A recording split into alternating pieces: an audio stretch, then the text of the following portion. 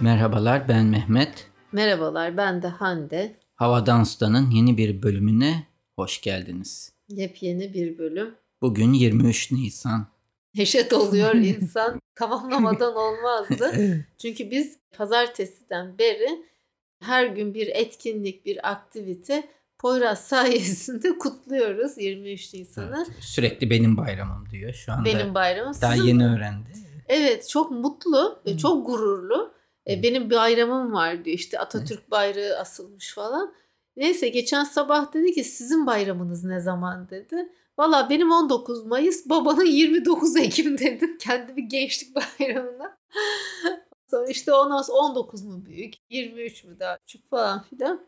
Çok motive, çok da güzel kutlamışlar. Yani oh be dedim ya. Hani seneler sonra, anlatabiliyor muyum? O işte kutlu doğum haftaları bir şeyler oluyordu böyle. Güzel yani, daha da böyle katlanarak gitsin bu coşku diye söyleyeyim. Onun dışında gündem bildiğiniz İş. Türkiye gündemi. Yani işte girmiyorum. İş güç. Hı. Devam. O zaman herkese kolay gelsin diyelim. Hı. Hande'nin biraz uykusu var bugün özel. Ya evet, uyuyamadım nedense herhalde gece. Gece ve evvelsi gece.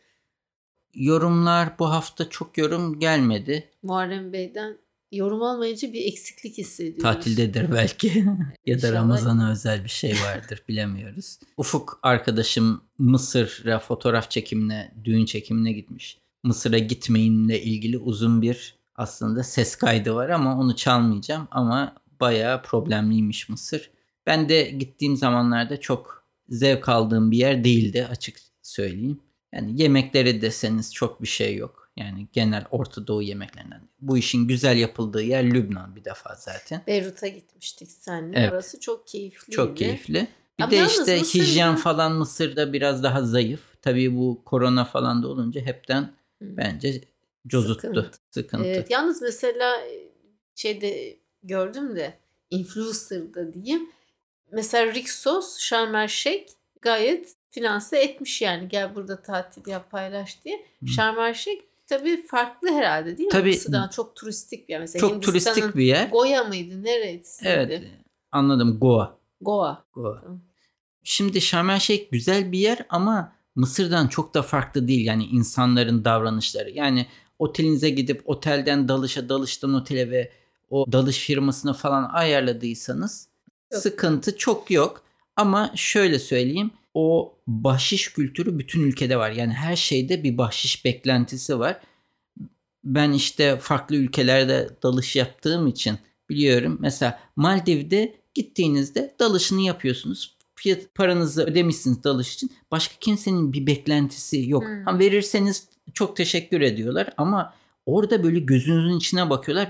Yani tübünü taşıdığı için para bekliyor yani şey olarak. Çok da böyle hani vay, Sharm El Sheikh sahiden güzel bir yer. Kızıldeniz dalmak için de çok ideal bir yer ama Mısır'ın turizmde işi zor. Sonrasında zaten Ufuk YouTube'da konulmuş bu Mısır'ın turizm algısı ve işte herkesten sürekli para sızdırmaya çalışan kültürüyle ilgili, oradaki makamların genel yaklaşımıyla ilgili YouTube videoları göndermiş. Bir ikisine baktım. Gerçekten gitmeyin diyorlar hep başka yerine. Yolsuz bir ülke Evet, yani. Amerikalılar her falan alanda. yani giden YouTube kanalında bu ülkeye gitmeyin diyor. Mesela diyor ki Kongo'ya da gitmeyin ama Kongo zaten turizm ülkesiyim demiyor diyor. Yok, Kongo bana gelmeyin diyor Evet. zaten diyor. Yani ama bu turizm amacıyla gelin deyip geldiğinde seni pişman eden bir ülke diye belirtmiş. Yok, benim hiç zaten ilgim yok yani. O kadar olur. Benim hedefim işte Edinburgh, İrlanda, İskoçya. Oralar yani. Ben görmedim orada. Çok merak ediyorum. Aşırı merak ediyorum. Uzak Doğu da iyi ama. Uzak Doğu'da iyi de şimdi o daha da pahalı olacak ekstra. Hani yani ilk bir hedefim orası. Evet. Seyahat listemde öncelik sıralamam. Peki. O zaman başlayalım mı? Evet, şimdi benim ilk bir haberim var. Madem bu kadar ne denir problemler vesaire diyoruz.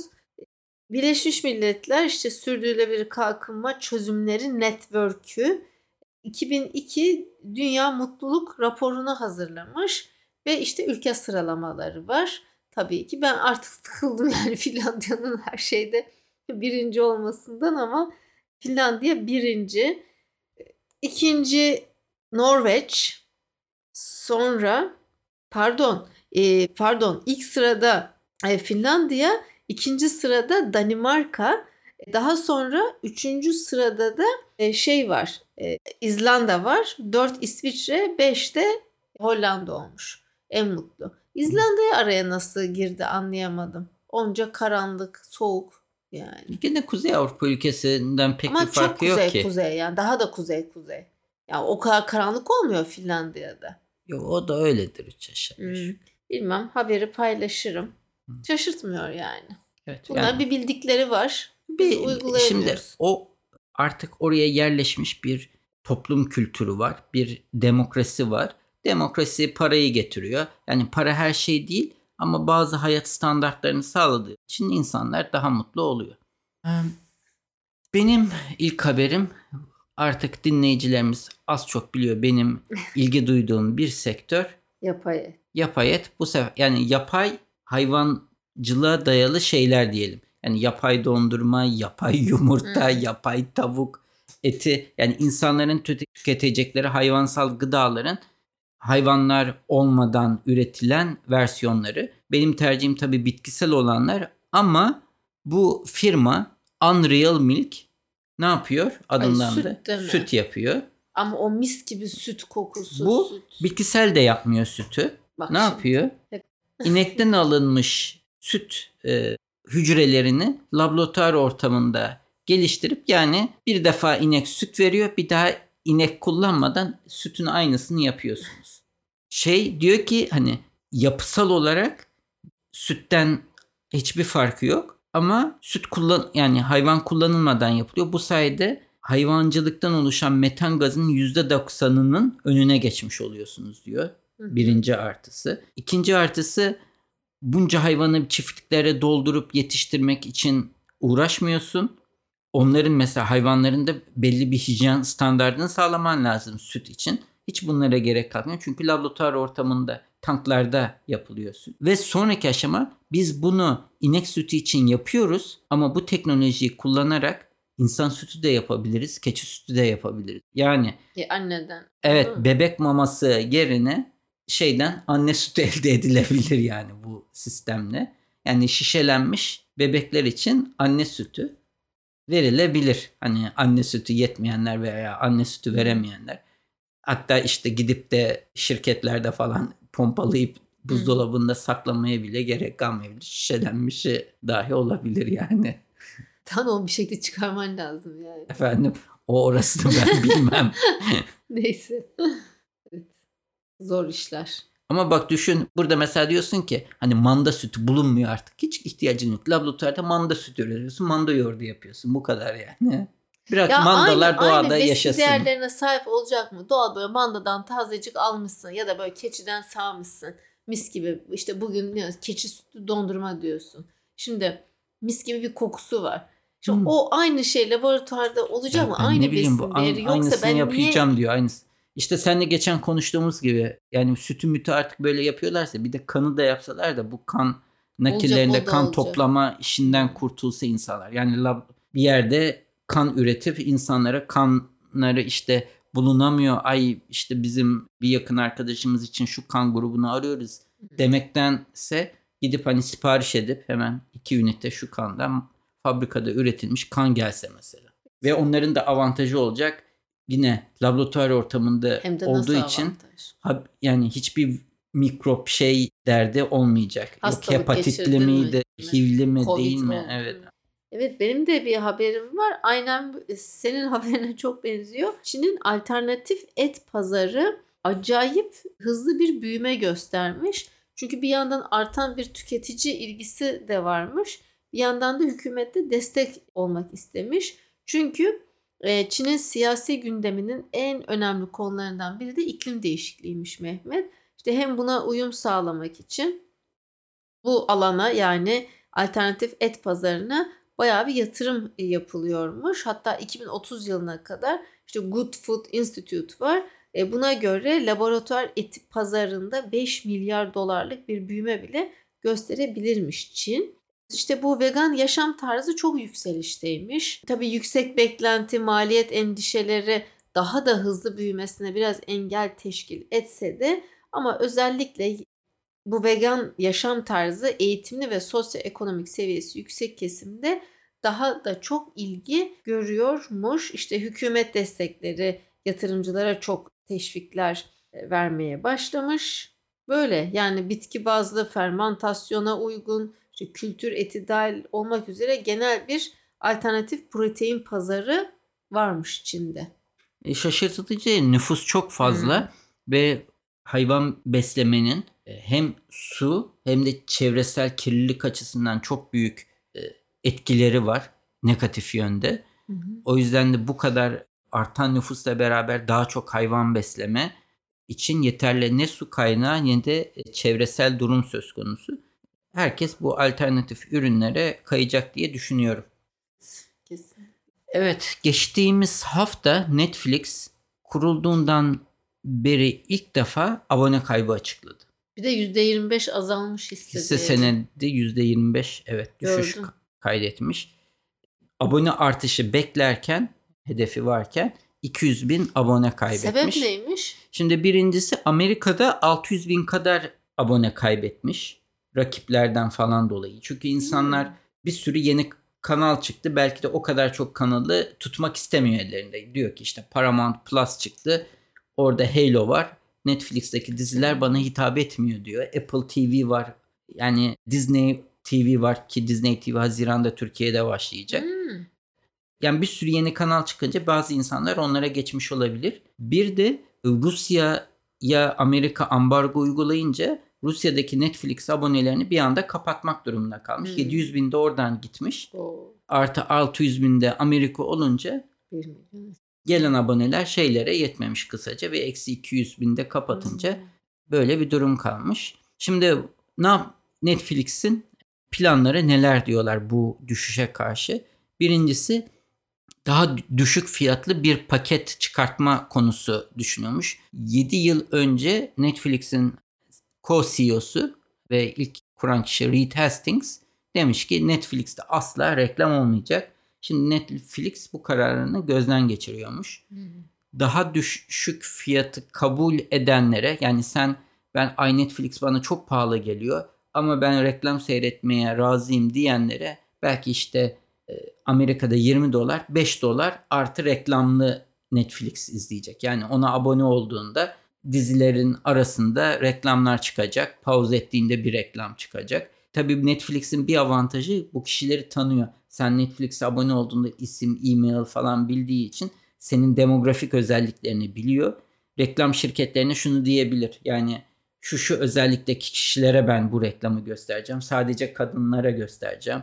Bir çocukla 2 çocukla ailelere göstereceğim gibi imkanları varmış. Bir konu buymuş. Diğer konu da Netflix'te olup şifresini başkasıyla paylaşanlara onu bir şekilde kısıtlama yollarını arıyormuş. Onları tekrar nasıl abone yaparıma bakıyormuş. Çünkü bu bayağı bir rakam olmuş tabii, Netflix herkes dünyasında. Birbirine sordu.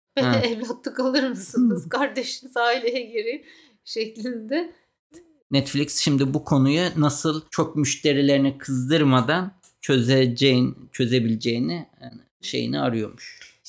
Bizim okulda kariyer haftası var. Aslında birkaç hafta böyle devam ediyor. Ben de şimdi böyle isim vermeyeyim. Neyse bir konferans, seminer vardı. Ona gitmek istedim konuşmaya. 4. sınıf öğrencilerine de dedim yani şu dersimizden bir saat çalacağım ama hep beraber gidelim bir dinleyelim. Bu işte algoritmalar, sonuçlar çağı falan. Hani böyle güncel teknoloji, dönüşüm. Yani bu güncel konulardan bahsettiği için aslında yani 1, 2, 4 ve her disipline de hitap ettiği için çocuklar da geldiler sağ olsun. Zaten Happy Top'u 15 kişiydik. Neyse gittik. Orada konuşmasının bir kısmında şimdi hani uzun uzun anlatmayayım da Türkiye'de ilk defa mesela şimdi pazar deyince oradan çağrışım yaptı. Türkiye'de ilk defa boşanma oranları evlenme oranlarını geçmiş. Ve son 5 senede inanılmaz derecede yani insanlar boşanıyormuş. Diyor ki ve çok fazla hani bekar anne, tek çocuklu, 2 çocuklu anne var etrafta diyor yani. Ve bunlara yönelik hiçbir pazarda yoktu. Bir hizmet, bir ürün. Yani bu insanlar sonuçta bir paylaşıyorsun hayatı ortak. Bir noktadan sonra ayrıldığında da çocukla sen baş başa kalıyorsun. Her ne kadar işte hafta sonu yok gördün yok değil. Sen sorumluluk sende yani anne olarak hani bir 18 yaşına gelene kadar. Böyle adam öyle enteresan bir noktaya dikkat çekti. Tabii pazarlamacı tarafı da zaten olduğu için hani yani ürün işte üretmek, hizmet üretmek hem reklam tarafı var vesaire. Herhalde adamın aklına bir şeyler var yani. Değil Anladım. mi? Bilemedim nasıl bir ürün çıkartılabilir bu kişilere özel. Yani bilmiyorum işte hizmet vesaire bir anda böyle bir popülasyon varmış yani toplum bir kesiminde. Evet. Şimdi Mehmet ben bir tane mouse beğendim. Bunu senin için beğendim. Sen hani Ben bu bunu görmüş mouse'un bir müydün? benzerini, bu aynısı değil ama buna benzer bir mouse. Bunlara dikey mouse deniyor. Evet, vertical ergonomic mouse deniyor. Logitech'in bu. Logitech'in. Logitech $69. Şimdiki fiyatına bakman Alabilirim lazım. sana. Sağ olasın. Bunun farklı şekilde bir mouse'u var. Ben ne kadar rahat kullanacağından emin olamadım. Bu arada sonuçta dinliyorlar bizi. Bildiğiniz mouse'da elinizi masanın üstüne koymuş gibi kullanıyorsunuz. Bunda baş parmağınızla işaret parmağınızın yukarıda olduğunu düşünün. Bir sanki tokmak tutuyormuş da o tokmağı itip kakıyormuş gibi, itip çekiyor sağa sola götürüyormuş gibi kullanıyorsunuz. Evet ama bu ve şeyler eliniz bu sefer masaya dikey, elinizin yatay kısmı masaya dik olarak değiyor ve parmaklarınız ne oluyor? Dikey konumda tuşlara basıyor. Ama bunun en önemli özelliği bilek üzerindeki baskıyı azaltıyormuş. İşte decrease wrist pressure diyor. Bir de improve posture. Yani senin aslında duruşunu bile iyileştiriyormuş. Çünkü sen elini dik tutmak burada zorunda kalıyorsun. İster istemez kendin Anladım. de dik oturuyorsun. İşte çok hoşuma gitti. Ben de bilemedim bu mouse'a karar verdiğimde. Çünkü ben Apple'ın mouse'u çok ince bir mouse. Çok kötü yani. Çok kötü bir mouse. Yani çok güzel gözüküyor. Çok mobilya uyumlu. gibi Evet, gözüküyor. beyaz Evet, tasarım falan da. Kullanımı da çok güzel. Yani üstünde tek düğme var ama sola tıkladığınızda sağa tıkladığınız hiç düğmeler ayrı gözükmüyor. Üstündeki touch screen şeklinde. Apple'ın o tür güzellikleri var. Mesela ben şu anda gene Logitech'in başka bir mouse'unu kullanıyorum. Onda aynı prensibi devam ediyor ama aslında daha da yükseltmiş senin bilek şeyini. Ama elim tam böyle oturuyor üstüne ve yani parmaklarım falan tam böyle bir şeye avuçlamışım gibi hissediyor. Bu onu güzel. da yani onu da ben onun bir varyasyonunu incelemiştim. Dediğim gibi emin olamadım. Yani ne kadar. Logitech miydi o da? O da Logitech. Ben bunu paylaşalım. İlgilenen dinleyicilerimiz hem yani videosunu da izleyebilirler. Görselleri de var. Ürün araya reklam yerleştirme gibi olmayalım da. Logitech sponsorluk olsa daha detaylı anlatırız. Evet tabii ki. Bu arada hemen bir ürün daha yapacağım, paylaşacağım. Biz yakın zamanda Poyraz'a artık yeni bir bisiklet aldık. Biraz da büyük bisiklet ama kotardı yani düşe kalka. Şimdi biniyor. Mehmet bu da elektrikli çocuklar için elektrikli biraz outdoor yani elektrik motorcycle gibi. Evet, üstünde aslında. Bir elektrikli bisiklet diyemeyiz çünkü üstünde bir pedal yok. Yani çevireceği bir pedal yok. Sadece yani içinde direkt motor var. O motorla gidiyor. İşte motosiklet demeye dilim varmadı ama çocuklar için ve 6 yaştan itibaren de kullanılıyormuş. Çok hoşuma gitti. Çok almak isterim. Yani Poyraz'ın dibi düşer yani. Ama bence çocuk için çok erken yani 9-10 olabilir. yaşında belki. Evet, daha mantıklı. Düşünsene bunu Zeytinlik'te yani basıp gidiyor yani ve çünkü bu arazi gibi de. İşte tasarım da çok güzel. Yani düşme şeylerini de düşün. Ya bak ben anne olarak diyorsam düşün ne kadar heveslenmişim. Kask takacak, dizlik takacak. Bir şey olmaz. $3.500. Burası daha vahim yani. Türkiye'de ona bir o kadar daha vergi, motosiklet böyle tabii. arabaları neredeyse devlete kendine bir araba aldığın zaman devlete 2 tane araç alıyorsun ya bunlardaki vergilere bakmak lazım. Yani. Bunun adult versiyonu da varmış yetişkinler için. Anladım. Çok istedim. Güzel yani çok beğendim daha doğrusu. Seninki biraz pahalı bir şey. Bu tabii benim ekstra canım. daha makul fiyatlı ben de cihazla bu bölümü benim haberlerimi bitirmiş olayım. $400 bir alet. Tabii Amerika satış fiyatı. Gene de Türkiye fiyatlarıyla bakıldığında öyle hani çok da ucuz değil ama enteresan bir alet. Şimdi piyasaya bugüne kadar ilk Google bir gözlük çıkarmıştı. Bu da farklı, tamamen hiçbir markadan bağımsız. Viture One. Evet. Viture One diye bir şey. Bu arada da Apple'dan da bir gözlük bekleniyor. Bu firmanın gözlüğü öncelikle bakıldığında gerçekten güneş gözlüğü gibi duruyor. Hani böyle çok elektronikmiş gibi değil ama çok da ince olduğunu söyleyemeyiz. Özellikle bu gözün kafanın iki yanına gelen sap kısmı biraz kalın olmuş. Onun dışında alet çok fazla elektronik özelliği olduğu için datayı boyuna asılan ayrı bir aparatla sağlıyor. Yani boyuna onu takıyorsunuz. Ne diyeyim, şey gibi, Kolye yaka gibi, kolye gibi ya da işte gözlük, evet kolye gibi ama şöyle yakanın iki yanından önünüze doğru asılıyor. Gözlüğü de takıyorsunuz. Bu sayede kafanızda çok yüksek, çok fazla bir ağırlık tutmamanızı sağlamışlar. Ne işe yarıyor bu? Bu ne işe yarıyor? Hemen sana hızlıca göstereyim. Birincisi, telefonunla bağlantı kuruyor. Oturdun herhangi bir yerde, önünde dev bir ekran varmış gibi görebiliyorsun. Yok, ben istemiyorum bunları ya. Hiç, yani bu bedava verseler kullanmak istemiyorum. Niye? Evet, çok rahatsız edici bir şey. Yani devam, burada bir de şaşı olur insan yani o kadar Yok, yakından. bak sen şey yapmadığın zaman, birisiyle konuştuğun zaman köşeye alıyor. Konuşmuyorken işte uçakta gidiyorsun falan, önünde dev bir ekran varmış gibi izliyorsun. Onun dışında diyor ki mesela PlayStation'ınızla wireless bağlantı kurup izlettirebiliriz. Yani oyunu direkt gene gözlüğün üzerinden oynayabiliyorsun diye belirtmiş. Ben bağlantısına paylaşayım. Bu arada Benden geçer, not almalı. senden almamış ama Kickstarter'da çıkmış ürün. $400 bir fiyatı var. $20.000 toplarsan ben bu ürünü çıkaracağım, işte prototiplerini çıkarmışlar. Şu ana kadar $408.000 toplamış. İyi. Bir tek ben Kickstarter konusunda biraz şeyim. Emin değilim, yani bu Kickstarter'da her başlayıp teslim edilemeyen çok ürün olduğu şeklinde şikayetler oluyor. Evet, seni dinleyelim. Var mı bir haberin daha? Ya bir haberim daha vardı aslında ama hani ne kadar ilgili olur. Bu şimdi yerel yönetimlerde 2020 yılında bir karar çıkmıştı. Hem iklim birimi hem de sıfır atık birimleri kurulacaktı ayrı ayrı. İşte hani biliyorsun, bakanlığın adı falan değişti ya, Çevre Şehircilik İklim Değişikliği Bakanlığı oldu. Neyse, bunlar ayrı ayrı kurulmalarına dair karar çıkmıştı.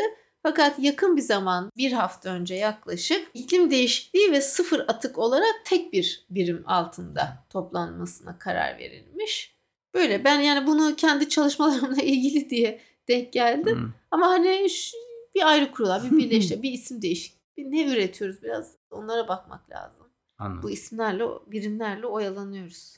Hiç yoktan iyidir tabii ki. Büyükşehir belediyelerinde özellikle iklim değişikliği, sıfır atık Dinleyicilerimizin bakalım ne kadar başkanlıkları ilgisini çeken bir konu olacaktır diyorum buna. Ya farkındalık açısından yerel yönetimlerde bu departmanlara ihtiyaç var. Daha da çok işte projeler vesaire üretilmesi lazım tabii ki. Peki, tamam. Tamam. O zaman bu haftayı biraz kısa keselim. Çok da kısa olmadı ama bir miktar kısa oldu geçen haftalara göre.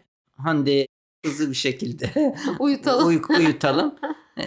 O zaman bu haftalık bu kadar diyelim. Yorumlarınızı bekleriz. Gelecek haftaya kadar sağlıcakla kalın. Hoşça kalın.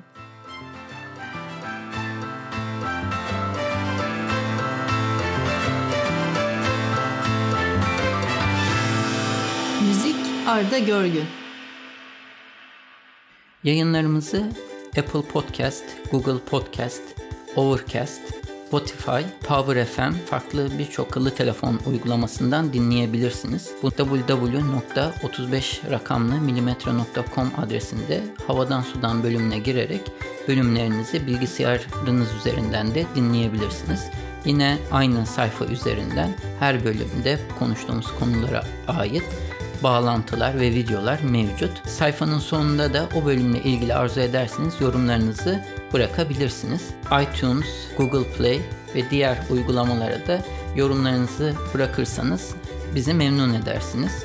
Bize direkt ulaşmak isterseniz havadansudan@35mm.com adresi üzerinden e-posta ile ulaşabileceğiniz gibi Twitter'da bana @35mm, Hande'ye de @handetekturan adresi üzerinden takip edebilirsiniz veya da direkt mesaj iletebilirsiniz.